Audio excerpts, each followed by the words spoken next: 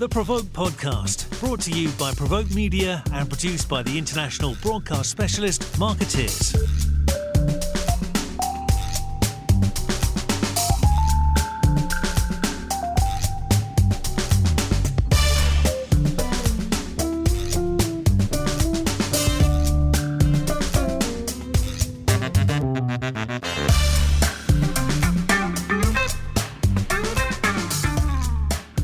Hello everyone and welcome to the Provoke Media Podcast, which we are doing in conjunction with the Asia Pacific Association of Communication Directors today, and also with Rudafin Asia, because we are talking about the Asia Pacific Communications Index, which is an annual study of more than 120 senior in-house communications executives. It takes place every year. This study actually took place in the third quarter of 2022. Some really interesting findings in terms of what in-house communications leaders are thinking, in terms of their spending plans, their expectations, their budgets, and even their ideas in terms of where their careers might end up. So we'll talk through some of the really interesting findings here, and I'm very happy to be joined today by Sylvia Cho Evans, who's Global Head of Communications at Vistra, and also Rudafin Asia Executive Vice President Charles Lancaster. Sylvia and Charles, welcome to you both. Thank you, Arun. Great Hi, to be Arun. here. How are you? I'm very well, thanks. Good. It's a lovely day here in Hong Kong, and can I just say it's so nice to be able to do a podcast in person, because I'm so used to doing No masks. No masks. No masks. Yes, well, we can only hope that will maybe become a bigger story in a couple of weeks' time. Soon, we hope. But you know, Hong Kong is a unique place. We have to remind ourselves of this as well. So anyway, let's talk through some of these CommsIndex findings, because I think they are fascinating. Obviously, we launched this with APAC-D with Rudafin in 2021. Conducted the study again in 2022 and found some fascinating insights. So let's start here. More than 7 in 10 of the comms leaders we polled described the perceived value of the communications function as extremely valuable or very valuable, which is, I think, good news. We can all agree. But crucially, 79% do not expect this value to decline as their organizations emerge from the pandemic. And I think this is interesting because one of the things I suspect we all saw during the pandemic is the value of the in-house communications function and corporate communications more broadly, I think became very clear during the pandemic because of, you know, all of the reasons I think that were tied up in this kind of global crisis. You had employees that needed to be reassured. You had customers that perhaps needed, some fun in their lives. You had regulators that needed to be kept engaged. There were healthcare concerns. So many big communications challenges. The question always was, will these benefits persist beyond the pandemic? Charles, you're a veteran crisis communicator. You will know that the crisis function is never more valuable than in a crisis. But does that persist beyond the crisis? 79% of our respondents suggest it will. So I'm curious to hear your thoughts on this, whether you agree with that finding and whether you're seeing it in your day-to-day work. Charles, perhaps I can start with you. We do see it continuing. Anecdotally, the people I talk to, certainly on the consultancy side and on the client side, indicate that, budgets are getting stronger, requirements are getting stronger. We had our largest ever revenue year in 2022. 2023 is also looking very robust, even at this early stage. I think the COVID environment introduced a lot of quite novel opportunities, if that's the right word, certainly for us. Example, we work with a lot of hotel clients around the world, and they required complete reworking of their crisis communications as they sort of had to deal with COVID cases amongst guests and staff. So that's just one example, but all indicators are that communications was put in the spotlight like never before. And I think anecdotally, certainly from the Ruder Finn point of view, is that we were on centre stage and we delivered. And I think there is now more expected of us. And I'll be fascinated to hear from the client side, but I believe the trends will continue for this year and well into the future. Sylvia, do you see the same thing from your perspective in-house? I definitely do. I mean, as an in-house communicator, the pandemic really provided a interesting and great opportunity, I think, for the function. Just for myself personally, I remember at the height of the pandemic when offices were closing down in Hong Kong and we were all scrambling, working from home. Have had a very good working relationship with our CEO, but we found ourselves having to find a place in North Point at a coffee shop with my laptop. What are we saying to our stakeholders? What are we telling our employees? What are we telling our clients? And it was just real time, like we were living live through a global crisis, solidifying messages. And I think through that real hands-on crisis mode, trust is built. You have to, trust is built, collaboration is built, and kind of all of a sudden, I mean, the in-house communication function was seen critical at, even before the pandemic, but I think the pandemic definitely elevated that. And I do see it continuing because that trust is built and that buy-in within the organization has been even further solidified during the pandemic. So I definitely see that continuing. It was a great opportunity for us in-house communicators to really step up. And in a time when there's so much uncertainty and everyone in your organization and in your networks around the world looking for information, looking for comfort, looking for facts, looking for some kind of guidance. And as communicators, whatever organization we're working for, we had to step up and try to provide that as much as possible with the limited information we also had, but try to provide some form of comfort and consistent messaging across the board. So it was a great opportunity, and I do see that carrying through. I'm very curious, post-COVID, do you think within your organization, management looks at the function of communications differently? I think so. In my personal experience, I do, because of that time, through those COVID years, we had to be at the forefront of what do we tell our clients, what do we tell our colleagues, what do we tell our partners and other stakeholders, and that has carried through. Now as we come out of the pandemic and we move towards kind of more BAU and different priorities and focus areas for the business, because you've developed that working relationship with the management team, definitely I think that carries through beyond that. I mean, personally for me, I've seen that. And it's exactly the same here. I would say a different frame. Communications, I think, is now far more embedded. It was always there, but I think coming out of the pandemic, we're in a very different, and as far as we're concerned, a much more positive place.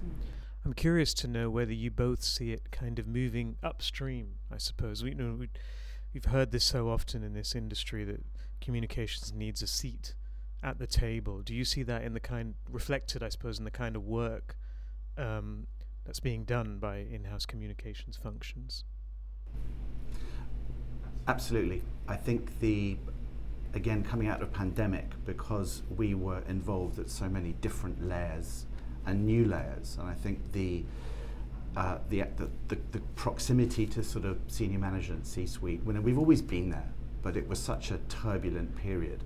And I think that Sylvia's point about messaging and actually speaking clearly and consistently with stakeholders was a function that proved of tremendous value. What we have always seen is leadership pay attention to comms when there's a problem. Now this is a bit of a truism, but it's proven time and time again that the one time you will get all the access you want to the chief executive is when the share price is collapsing or there is a significant problem. And I think what we're seeing coming out is a redefinition of communications generally, and looking at the consultancy side, it's some very, very strong businesses now.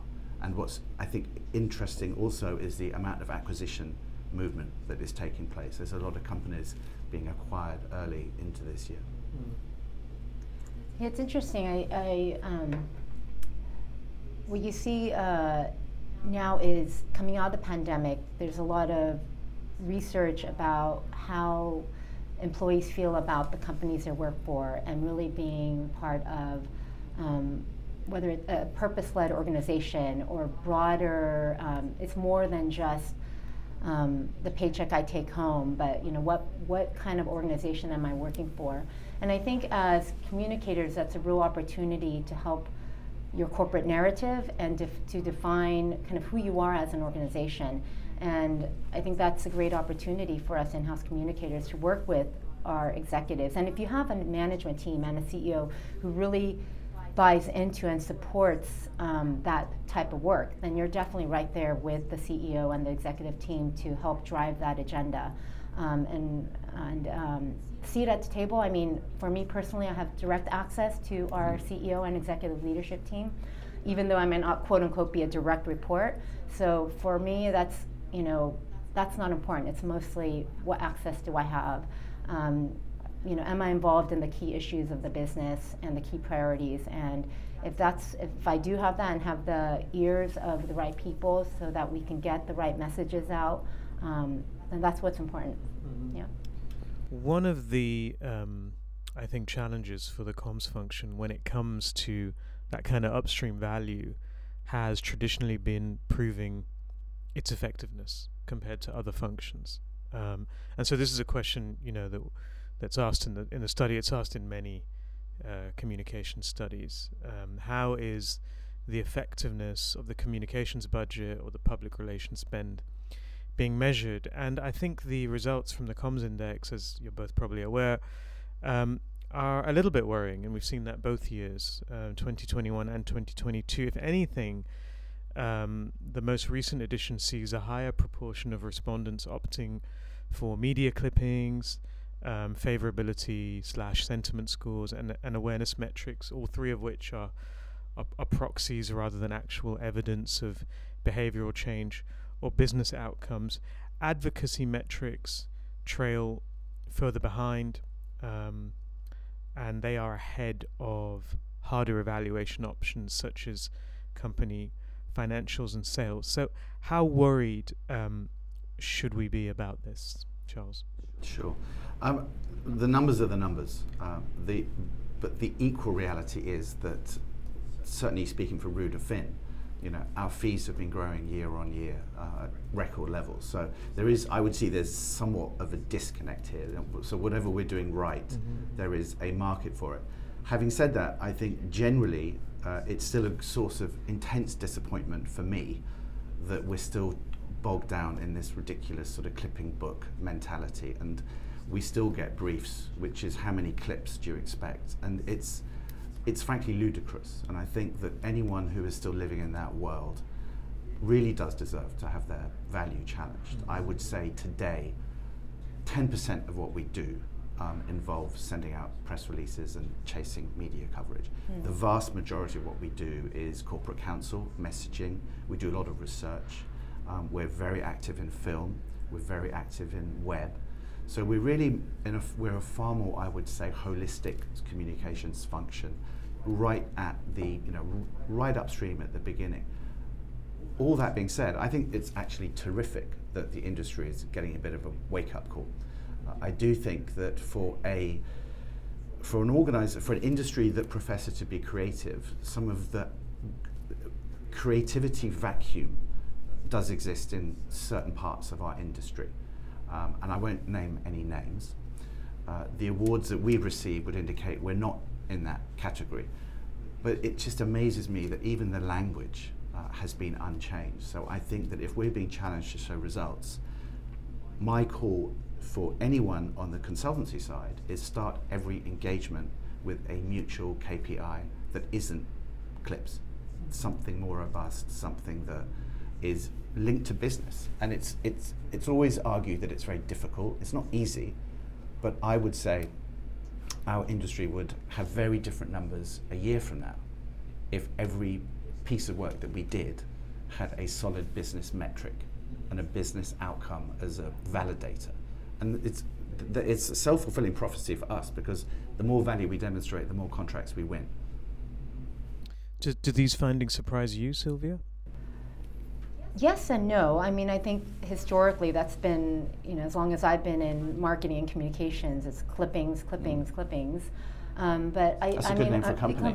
Exactly. Maybe clippings times 3. But I mean, I agree with you, Charles. I mean, how does traditional PR and clippings fit into a broader strategic marketing communications plan? And nowadays, when everything is so is digitally led, how does that fit into a digital campaign? Are we driving clients to our website? What's the engagement there? Are they clicking on the contact us form? Are they engaging with our sales colleagues? So it's very I think it's quite narrow of a focus to look at just those PR metrics, because there's so many other factors now than maybe decades ago where that's all we had to go by. But now they should all sync and work with each other in terms of all the different marketing and comms tactics to deliver a business metric. At the end of the day, a company is trying to sell more products, sell more services, win new clients. So how do what we do from a marketing and comm side deliver on that? Or maybe it's metrics like how are we doing on a recruitment standpoint, engaging our employees, getting more candidates through, to apply for our jobs. And I think there's broader ways to think about it, and definitely room for growth. I agree with That's you, so Charles. interesting. I could not agree more. One of the biggest, I would say, aspects or the requests that we're getting is help with recruitment. And what can we do to attract talent? And that does not always involve a press release and a media interview. Then that is absolutely spot on. And that is not that difficult to measure either, you would think, right? So and the opportunities are there to measure. It's just that we have to make a bit of an effort to go and find them. Recruitment is absolutely classic.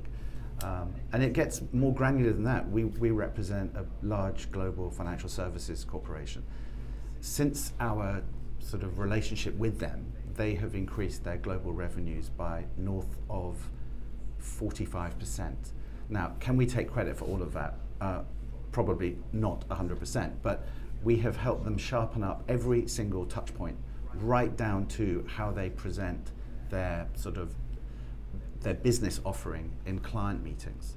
And every step of the way, we've repackaged it, re-engineered it, and as a net result, their business has grown.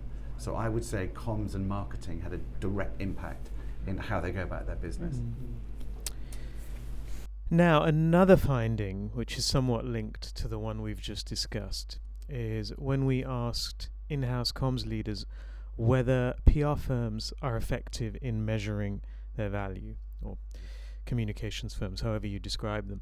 1/4, 23%, are unconvinced, which is an improvement actually on the result in 2021. But the sizable majority, 67%, so 2/3, only see them as being somewhat effective in terms of proving value, compared to 53% the year before. And only 1 in 10 are confident of PR firm effectiveness. So Sylvia, let me come to you first and get your take on that particular finding, and whether you think it is a cause for concern at all.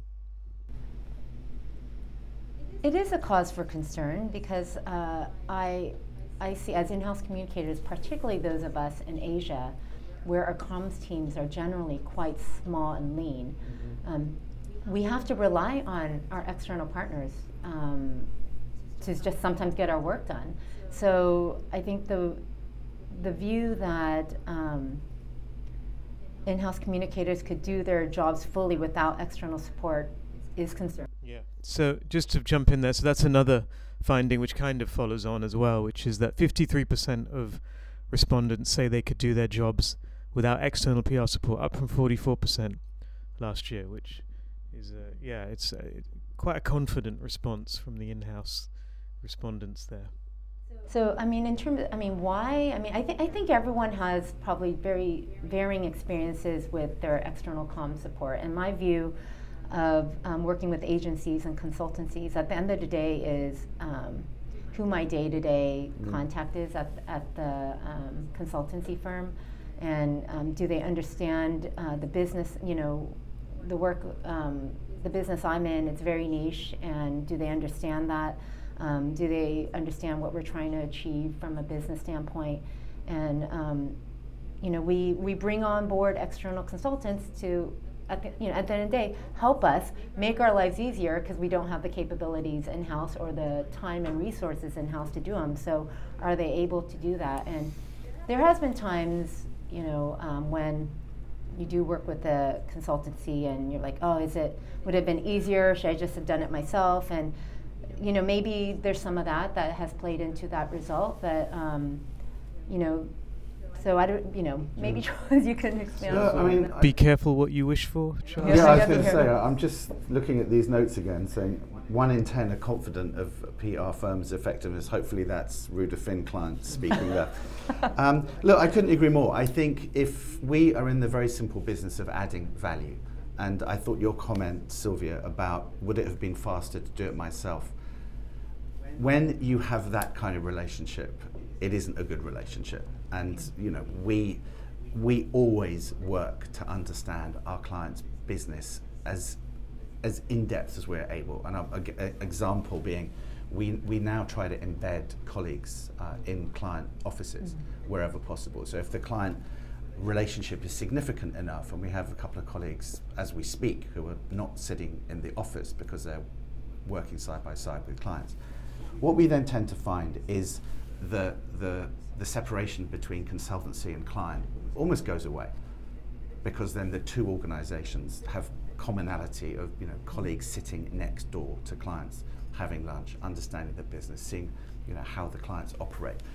I think that's where value is added. And I think another sort of consideration is we need to up our game a little bit as an industry. And I think, again, that observation, I could do it faster myself, I think that is, again, a bit of a wake-up call.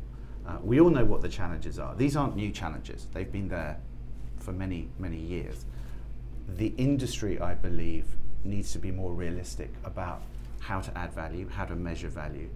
And if we achieve these things, and I'm not going to use I will use the term surprise and delight, I think that's something that we could also look at quite carefully, which is we've got our program of work, but what can we do additionally? Now, example, we're not a media relations organization, but one client had a particular problem they wanted solving, and that problem we largely solved by getting a really brilliant article in a publication. And as a net result of that article, a business problem was avoided. In terms of adding value, we got a call very recently from a publicly traded company that was experiencing a short sell attack, not the one in the news at the moment. And we very quickly went over there. We sat in their boardroom. We listened to the problem. We turned around a communication strategy within 2 hours. And within 24 hours, their share price had largely recovered to what it was before the attack began. And they followed our advice word for word. Again, was it only communications that got us there?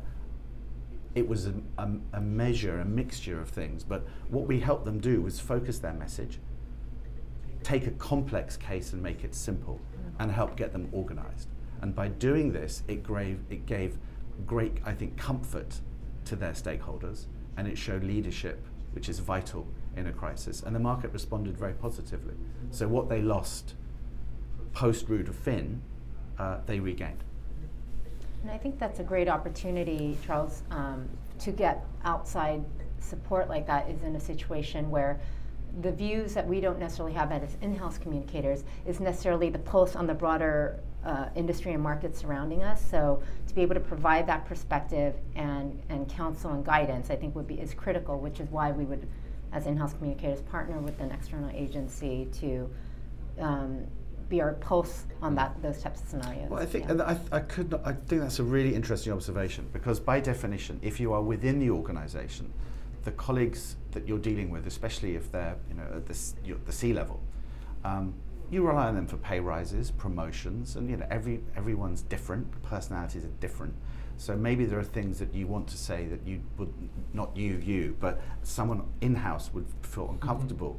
I think that's a vital role of outside counsel, which is at the end of the day, if you don't like what we say, fire us. But most of the time clients don't. They actually ask for more because we can be very candid and we can actually share what we believe is the right thing to do. And let's be, again, be very transparent. In many cases, clients ask us, please help me make this happen, but the driver needs to be external, not internal. So we see that as a vital. And I think that also maybe speaks to the whole notion of questioning the brief from the consultancy side as well. I think a lot of times, when we've had this debate about agency effectiveness and being able to demonstrate value, I often hear from agencies, yeah, but this is what clients want. They're just asking us for clipping, so we're just giving them what they want. And then you do kind of think, well, actually, no, maybe that's what the brief says. And maybe the brief also says you should do this and this, but surely if you're doing your job properly as outside counsel, you're there to question all of those assumptions. And I appreciate that can be difficult. Is that something that you find you do, or is it kind of something you have to perhaps be a little delicate? I'm smiling to myself because there are certain clients that you can do that very effectively, others you can't. We always challenge the brief wherever possible. If it's very rare that we see something that is perfect. Do not wish to be arrogant, but in certain cases a client will ask for certain activities, services, which we know are too narrow or too limited.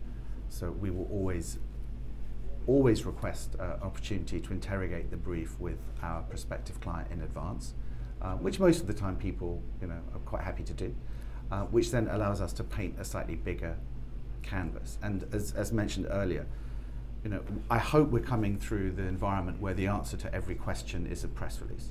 I genuinely believe we are, but certain clients it's absolutely not the case, and that's just what they want. And it's now a commodity product. We were asked to bid for some work the other day that the fee was laughable, and we very politely declined.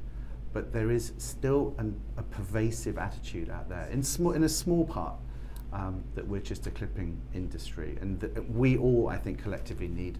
I think largely we have moved on, actually, and I'm very heartened by Sylvia's comments about the bigger picture. But I think it's beholden on all of us to challenge. Yeah, and is that something you look for as well in terms of outside counsel? Is there a way to do it in perhaps a manner that builds confidence without seeming like too oppositional? Yeah, no, I appreciate if a vendor can challenge the brief, or that's part of the, I have an idea, I brief vendors all the time, so, I want their perspective. How do we make the outcome ultimately better? So that collaboration and that conversation is critical, I think. I think just to build on that, and that's great, heartening to hear. I think in many cases the concept of the brief is somewhat redundant. Sure, yeah, and when I said brief, it really kind of stands in for the whole thing. But where I think clients who are shopping for consultancy or agency services, something we've noticed recently, which is it's actually very empowering and makes the whole process more fun, is solve an actual business problem. So rather than the usual litany of we want this, shopping list, actually give us a business problem to solve. So it makes the whole process more interesting. And as we all know, these very large sort of RFPs, in 99% of the cases, they go in the bin straight after the firm is appointed, because we develop work for which there is absolutely no budget or often no interest, but the chemistry is really good and the relationship works in the room, thus we are appointed. That process would be made much more efficient if companies gave, I think, consultancies bidding for their work just one problem to solve. How would you approach this? So credentials tick, you can do the work, now solve the problem. And then look at how the 6 firms approach the problem solving.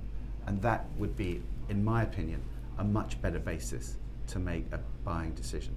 No, I agree. So I just want to talk about the primary responsibilities of the comms team before we get on to the job satisfaction findings. We have talked about media relations here already, but 99% selected that as so that comes out on top when we talk about primary responsibilities, ahead of corporate reputation, which also scores very high, as does crisis issues and social media and monitoring. It's the same top 5 as the previous year. Employee engagement has jumped a lot, which I think we would all expect. But areas like digital strategy, public affairs, brand activism are much lower. Do these, for you, Sylvia, does that perhaps reflect the right mix, or would you question that? I personally would question it, just from personal experience. And what I find interesting, I think they're all quite interrelated now, kind of going back to my prior point about just integrated communications. And definitely I'm not surprised by the employee engagement. For sure, kind of internal comms employee engagement has been a huge part of my job remit over the past few years, as well as crisis issues. And we take a real holistic, integrated approach to how we do marketing and communications at my company. So social media is a key channel for us. And so, and that's how we push out our brand messaging, our sales and services messaging. So for me, they are quite interrelated, and we try to engage our employees on social media, help them to be ambassadors for us, to get them to engage with our social media content, get them to do their own organic social media posts. So we do try to take a real holistic and integrated approach. So it's hard, these rankings, in terms of what's more important than others, because it depends also kind of time of year for the business. Yeah. During COVID, crisis issues high.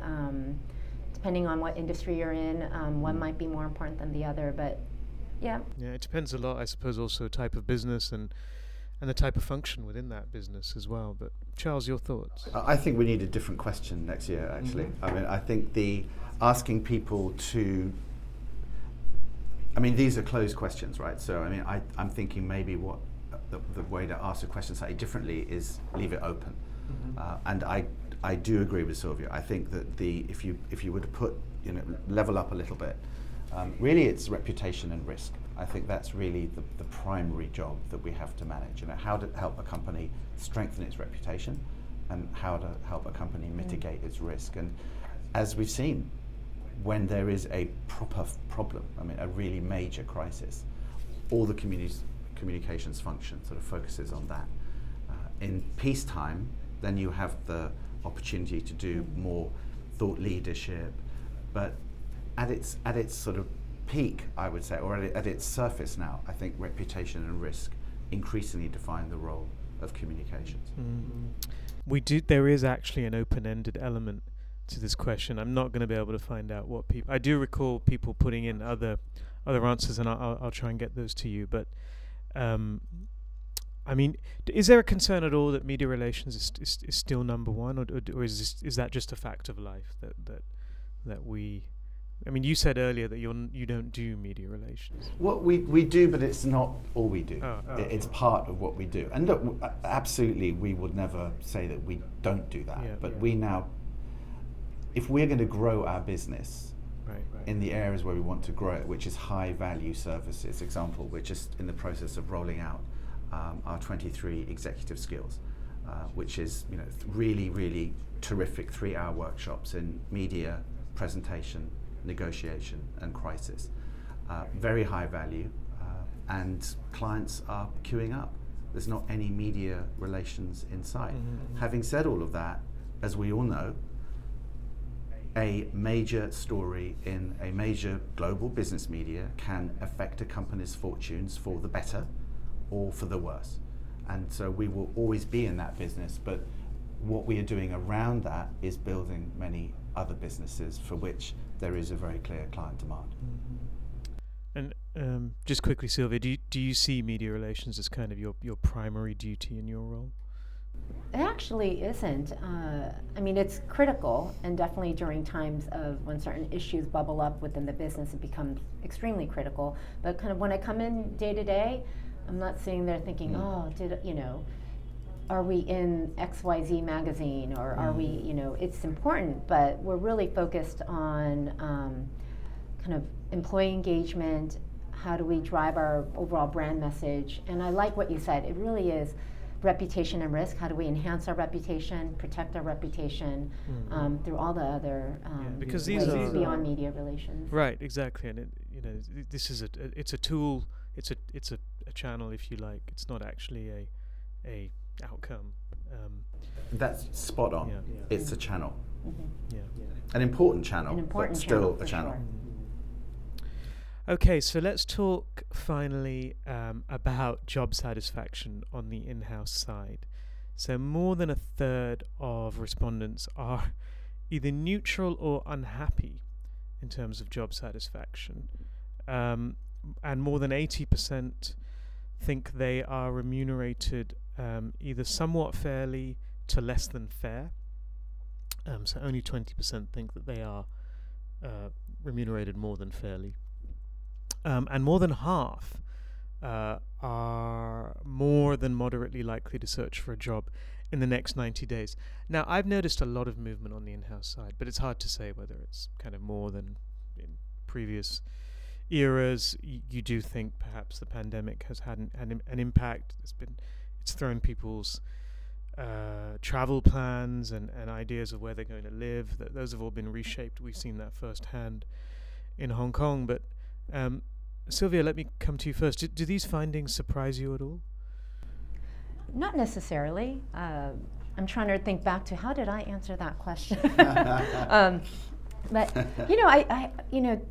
to be honest, I think in-house communicators were now kind of coming up for air over the past few years, and maybe part of that, the findings, is a result of people just being tired of having a couple years of going through a global pandemic with comms at the forefront of managing the messaging of that while trying to keep BAU communications and work going, with going back to really small teams, and now kind of coming out of all that thinking, okay, what next? And so in a way I do feel for myself, for in-house communicators, maybe we're all in a, okay, what does the future hold now? Like, will the function continue to stay elevated, and the importance within an organization still remain?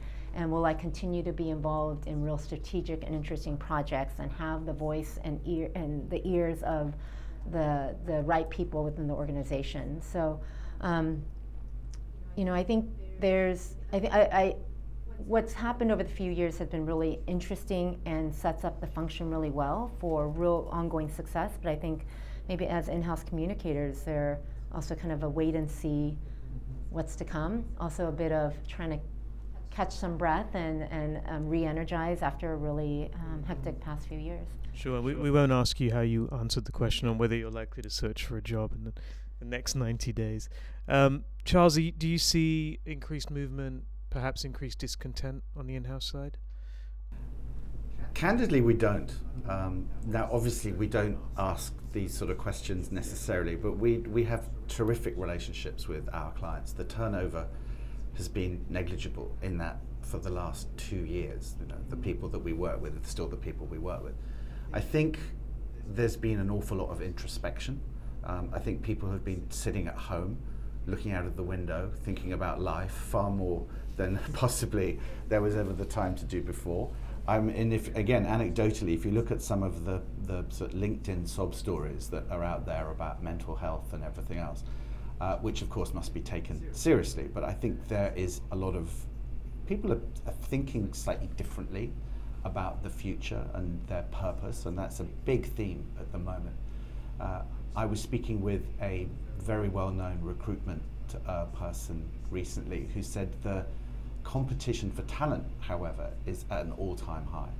Companies are desperate for good quality people, either to replace people that have moved or because the function is growing and they need more resource. But I would say in one sentence, we haven't noticed a huge sort of change of the chessboard. but I couldn't say with my hand on my heart what all the chessboard is thinking. I do think people are approaching their careers slightly different. Yeah, and I think both of those responses there's a lot of resonance there, I think, in terms of the observations you both made. One point I should make, which I didn't kind of flag earlier, we ask respondents, if you could reset your career and start with any career choice, would you still pursue communications? In 2021, actually, I don't know if you remember, Charles, we had quite a significant percentage of people who said no, they wouldn't. I think it was more than a third, and that's actually dropped to around a quarter. So that's promising, that's encouraging. I think we can take that as a win. Almost 75% say they would still pursue communications. They could start with any career choice, and I think maybe that's a good note on which to end. If you guys had any final thoughts, perhaps. No, I would just say, I would stick with my choice too. So, ditto. I think there are very few other careers that give you this roller coaster of tasks, responsibilities, opportunities to do interesting work, and it's been said before, but there is very, very few days are like the day before or the day after. No 2 days are the same. If you like being kept on your toes, I would say communications is a pretty good place to be. Yes, indeed. And you come across a lot of interesting people as well, has been my observation too. So, Charles, Sylvia, thank you so much for your time today, and take care, both of you. Thank you. Thank you.